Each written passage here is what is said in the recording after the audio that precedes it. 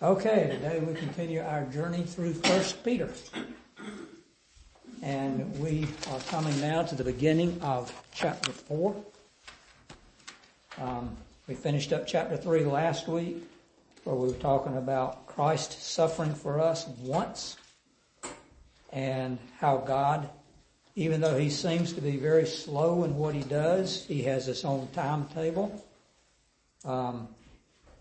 He was patient with impenitent sinners in the past, but he did deal with them. And these recipients of this letter can be assured that God, in his own timetable, will deal with their adversaries.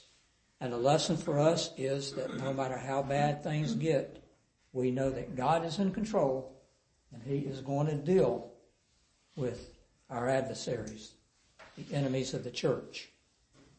And this was a type of baptism which now saves us, not baptism, not the sacrament. The sacrament doesn't save us. The Holy Spirit baptism, when we're converted, that is what saves us. And Christ is now in heaven. Christ is at the right hand of God with all angels, authorities, and powers having been subjected to him. Good news. Good news for the Christians. That God is on the throne, that God is going to deal with their adversaries, and they just need to remember who they are. They're God's children. They're the elect. They have been foreordained to everlasting life, and all these things that are coming upon them are only at the appointment of God. Okay, any questions on anything up until now? Okay. Chapter 4, verses 1 through 6. We will start over here. Jeffrey, do you have scriptures with you there? Yes, we do. There we go. Okay. All right. Chapter 4, verses 1 through 6. 1 Peter.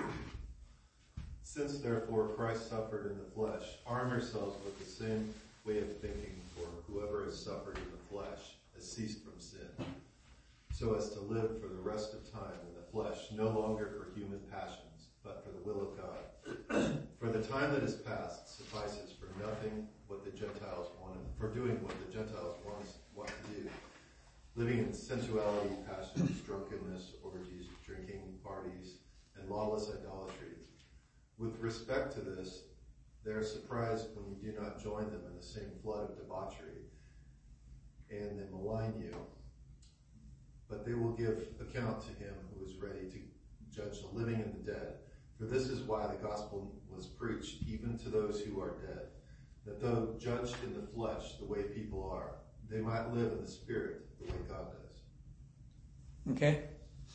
All right, here we have, in this passage, another thing that's kind of hard to understand, right? The gospel was preached even to those who are dead.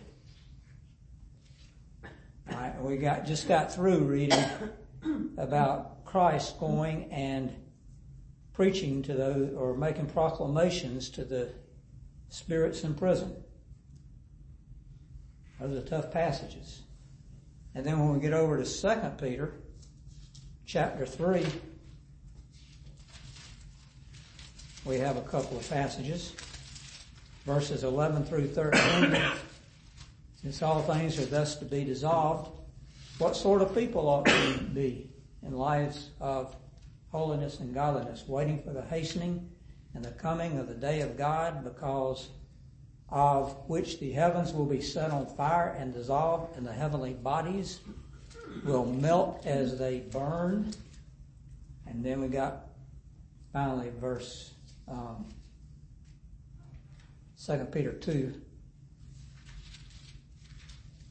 verse 18, where Peter says, for speaking loud boast and folly, they entice, excuse me, that's the wrong verse.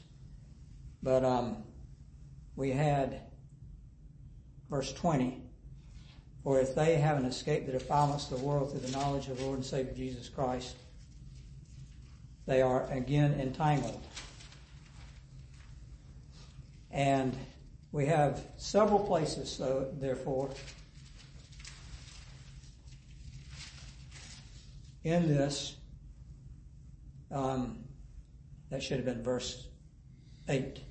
But do not overlook this one fact below 3:8, that with the Lord 1 day is 1,000 years, and 1,000 years is a day. Things of this sort. So what I'm pointing to is there's 4 passages in 1st and 2nd Peter that are considered 4 of the hardest to understand in the Bible. Okay? And then Peter states in his second letter that Paul has written some things that are hard to understand. In verse 16, 2 Peter 3:16. He does in all his letters when he speaks in them of these matters. There are some things in them which are hard to understand. He's telling us, Val pointed this out to me last week, that Peter, after writing these 2 letters that have the 4 hardest passages to interpret in the New Testament, he said, look at Paul. He gives us things that are hard to understand. So I think that God here has a little sense of humor in having Peter to write that down. Thought I'd just point that out to you. Thought that was kind of funny. He would say that about Paul when he writes these things.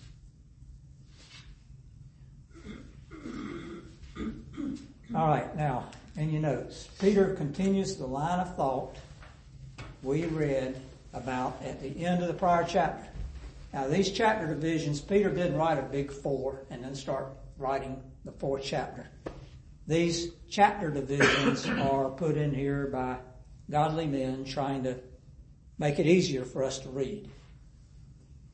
So, Peter didn't break the chapter here. That's not divinely inspired. We are continuing the thought from the end of chapter 3. Peter is saying that since Christ has suffered in the flesh and been victorious, they are to be armed with the same attitude. They're to be armed with the same attitude. Now, they must arm themselves because they're in a war. We are in a spiritual war, and we are to be ready.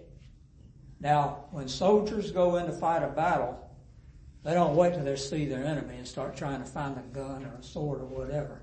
They prepare in advance. When we fought World War II, our soldiers were thoroughly equipped in training and in anything they needed before we sent them into battle. That's the way we're supposed to be. We're supposed to already be ready when these things come. He is telling them, you arm yourself now, you be ready for these things when they come. You do not wait. Christ remained faithful. He was victorious, and he expects the same thing from us. So here again we see the duty of preparing in advance. When we have times of peace, we're supposed to be preparing for these times of war, because they're coming. Jesus said, anybody that, if they persecuted me, rather, they will persecute you. Okay, so arm yourselves with the same way of thinking. We're supposed to think. The Lord stalks after him. We are not supposed to let the world shape our thinking. Okay, and then in your notes here, with this attitude, a person has ceased from sin. That is prescriptively, not descriptively. Let's see, next would be Val. If you look up for us, 1 Corinthians 6, 9 through 11. And then we'll shift back to the back. Laura, 1 Corinthians 10, 13.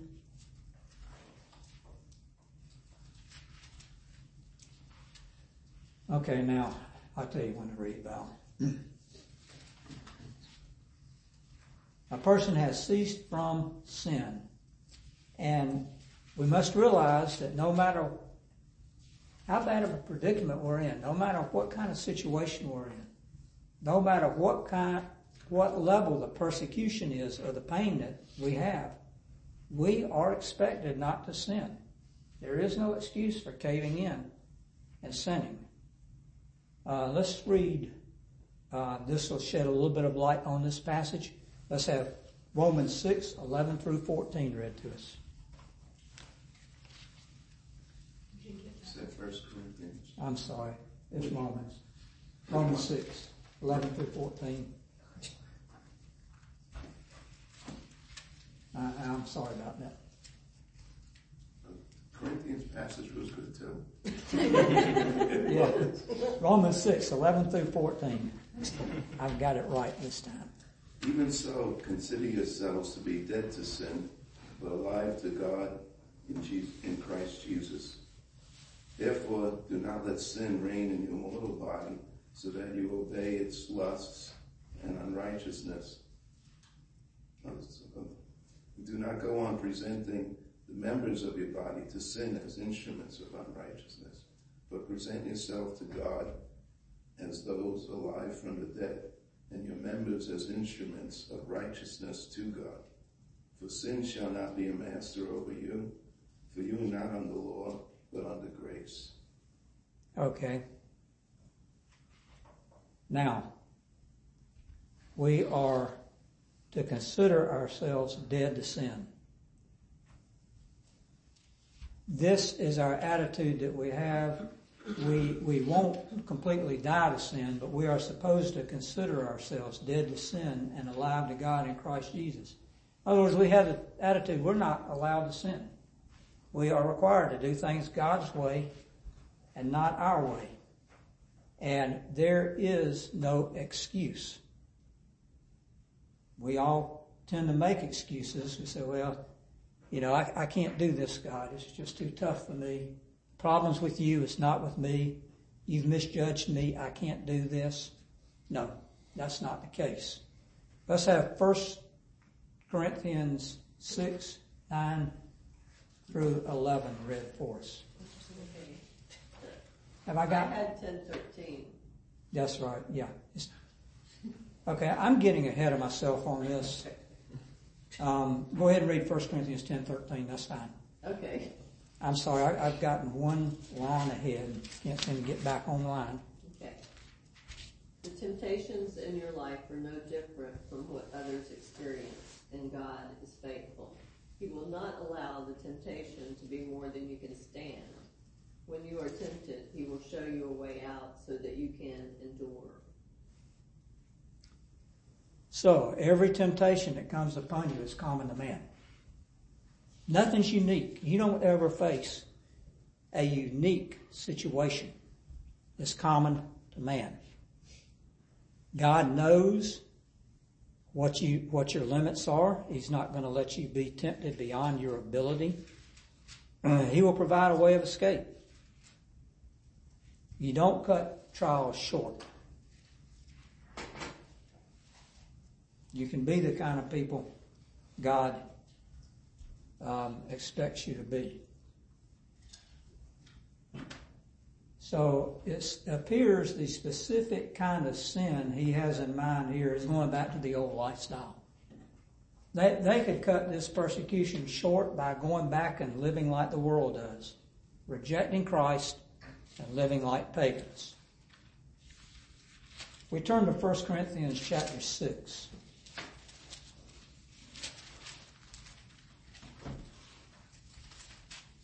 And I'm going to read for us verses 9 through 11. And the idea here is that you used to be a certain kind of people.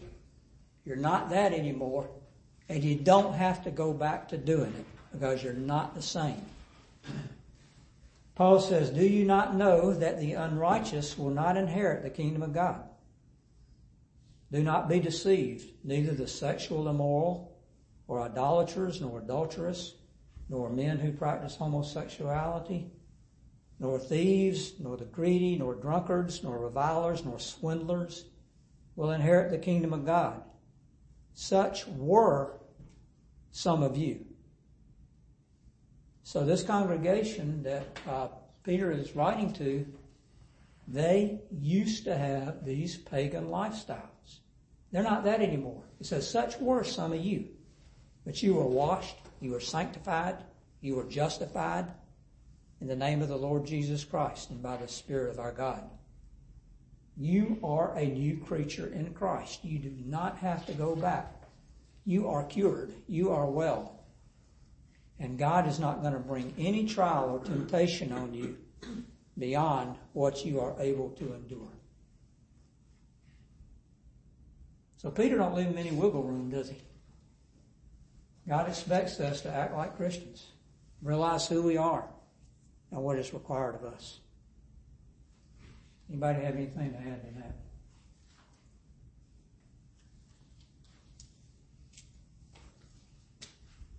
Pretty easy stuff, huh?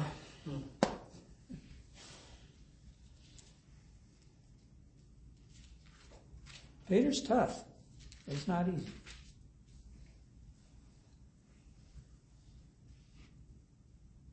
Okay. Verses 2 and 3 show us that we have a choice. Or it shows them that they have a choice. They can persevere and receive a blessing, or they can go back to living the way they were. Cutting the trial short will also cut off the blessings they would have if they endured. As for you to live for the rest of your time in the flesh, no longer for human passions, but for the will of God. So, a person has a choice. He can live his time to please God or to please the flesh. You can't serve two masters, Jesus tells us. You serve your flesh, your wicked desires, or you serve God. One or the other. The choice is yours. If you serve God, you're blessed. If you serve your own sinful lust, you are under a curse.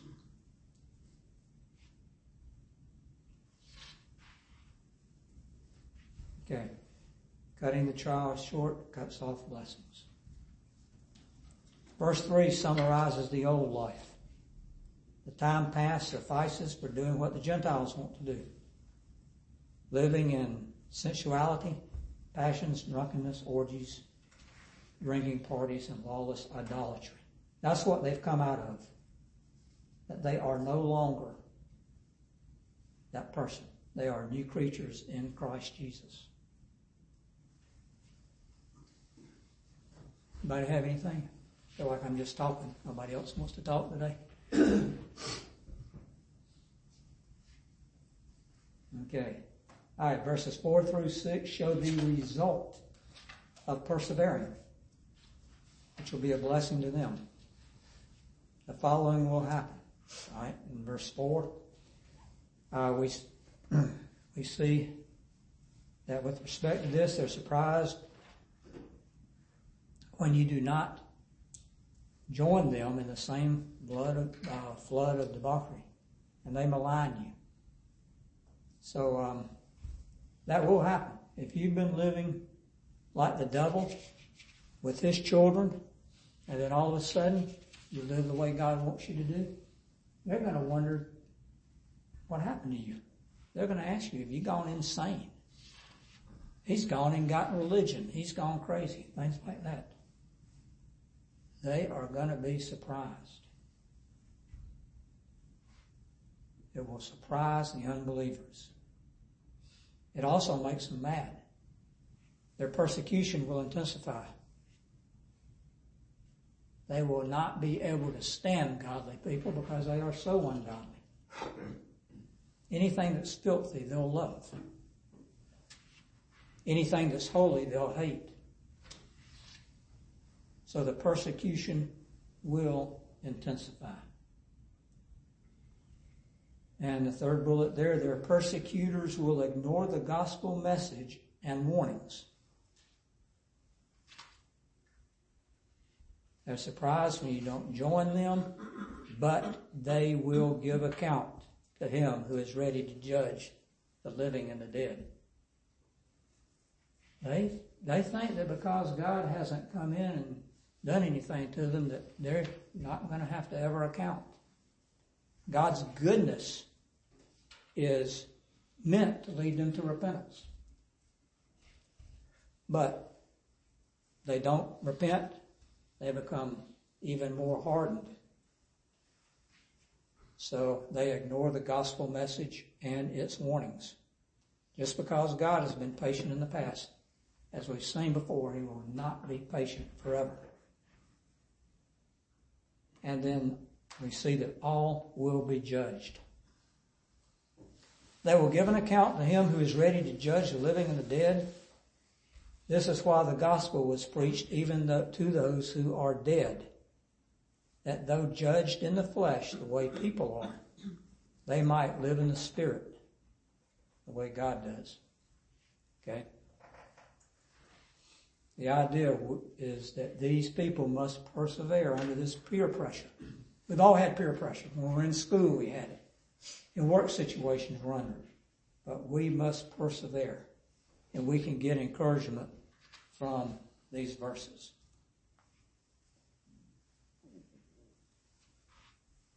Okay? This is why the gospel was preached to even those who are dead. Anybody want to explain that? I'm going to get somebody to talk.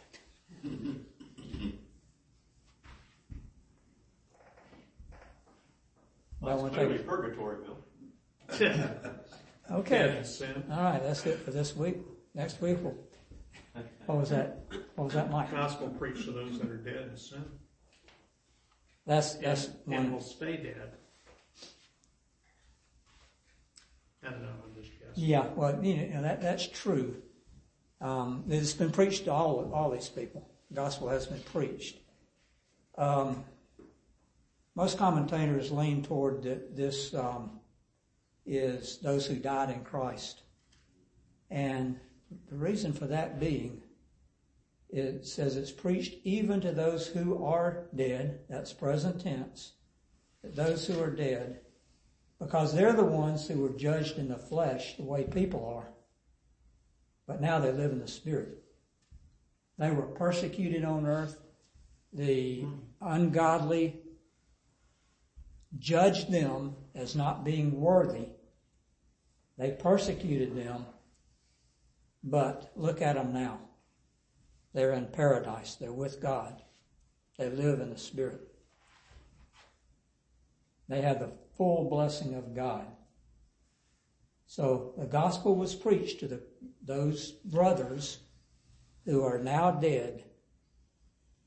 While they were on earth, they were judged in the flesh, the way people are. But now they're dead, and now they live in the spirit the way God does. So it is preached to all of those who are dead. If the church is doing their job, it's preached even to those who are dead. But I think Peter has in mind here to help these poor persecuted Christians. He says, look at them. Look how blessed they are. They were persecuted while they were living. You believe the gospel. They didn't. You're blessed and they're cursed.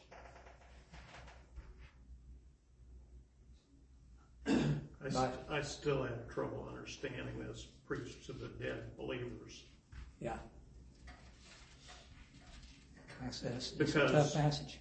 If they're dead believers, they already have the blessed hope. It says the gospel was preached, past tense. Yeah, and that's those who been are preached. dead. Present tense. It was preached to those who are dead. It was Present preached tense. to them when they were alive. Yes, it was. Okay. I had to go over this 100 times before it made sense to me. Well, we were watching YouTube about somebody who was being interviewed who left the Mormon faith, and he was talking about several of their doctrines. And reading some of these things from Peter, I wonder if that's where they twisted some of the stuff because they believe that people have other chances once they pass from this life. They go to other places and they have an opportunity to accept Christ again.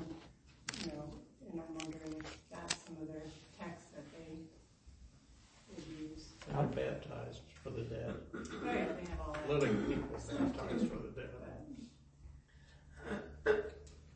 So even if you mess up in this life, you still have enough opportunity the next time. But there's different grades. Like if you're really, really bad, there's one kind of afterlife that you have a chance for, and if you're like only a little bad, then you have a different kind of chance. In that where it says, in this also, the gospel was preached even to those who are dead. The was preached is what's called the aorist passive tense.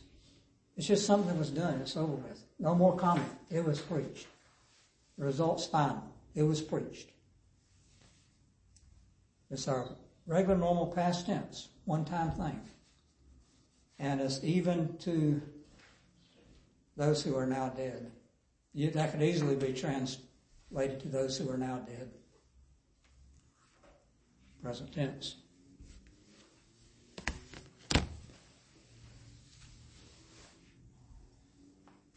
So what does the word even mean in that? I mean, why is that in there? That's the problem word. Because the word's in the Greek. Right, so what is significance? Well, in some translations you'll see, and it's translated as those who are now dead. And even though the word now is not in the Greek, I think it can be implied from the verb, from the language that's used there. They substitute now for even. Is that what you're saying? No, the word now is not even in the Greek. No. I think the problem word is even, though. Right? Preached even to those who are dead. See, verse 6. Okay. It implies something that I don't know what to make of the implication.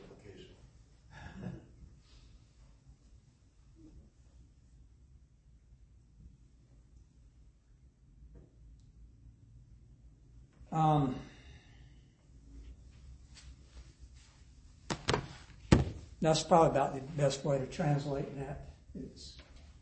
It's kind of a weird construction. It's on the one hand, on the other hand type of thing. I have the same problem as you, Jeffrey. What to make of it? The best I can do with that is that Peter is talking to these persecuted Christians who are being judged in the flesh by unbelievers. He's saying that the ones that are dead now were the same way, but now they're blessed. They're with God. That's the application for that. That makes sense to me. That's I think that's the way J. Adams interprets that, applies it, and I believe that's about as good as we're going to do.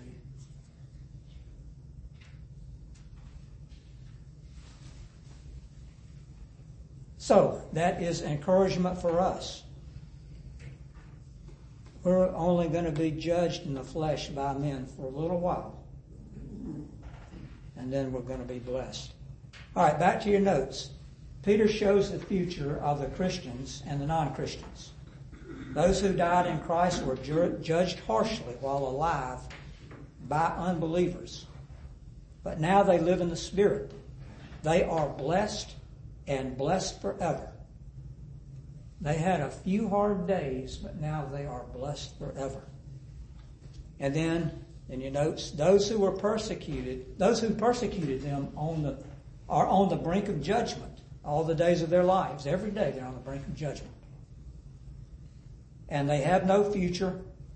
Their righteous judgment is coming. They will be eternally condemned. God does make a distinction between the righteous and the wicked.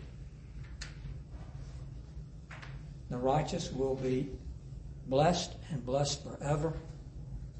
Their persecutors will be eternally condemned.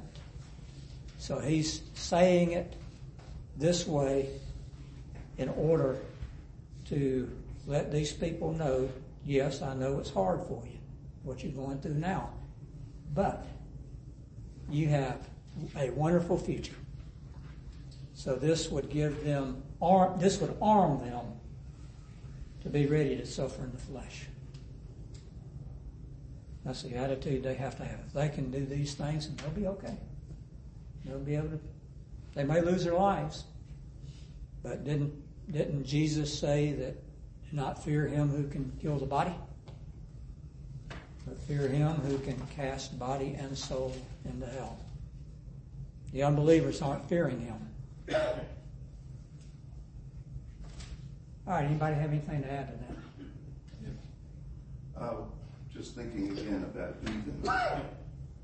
Oftentimes in the scripture, when it says even, I think it could be, you tell me if I'm wrong, it could be translated especially, like Christ humbled himself to death, even death on a cross, especially death on a cross.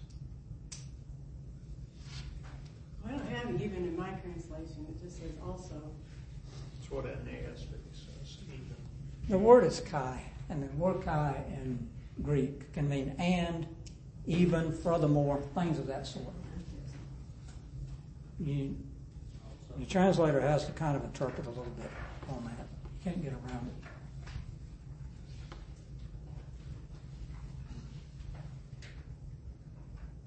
it. Okay, anything else? All right, next week, the first phrase of next week's reading, Peter says the end of all things is at hand. Guess what your homework is? What does Peter mean by all things? So, I don't know who I'm going to call on to exegete that. Okay. All right. And the word all things is the first word in the Greek on that, in that sentence. So it receives emphasis. All things are coming to an end. Okay. We will be starting out there next week. So hopefully your interest is perked and you will return. Charles, will you close us in prayer, please? Heavenly Father, we thank you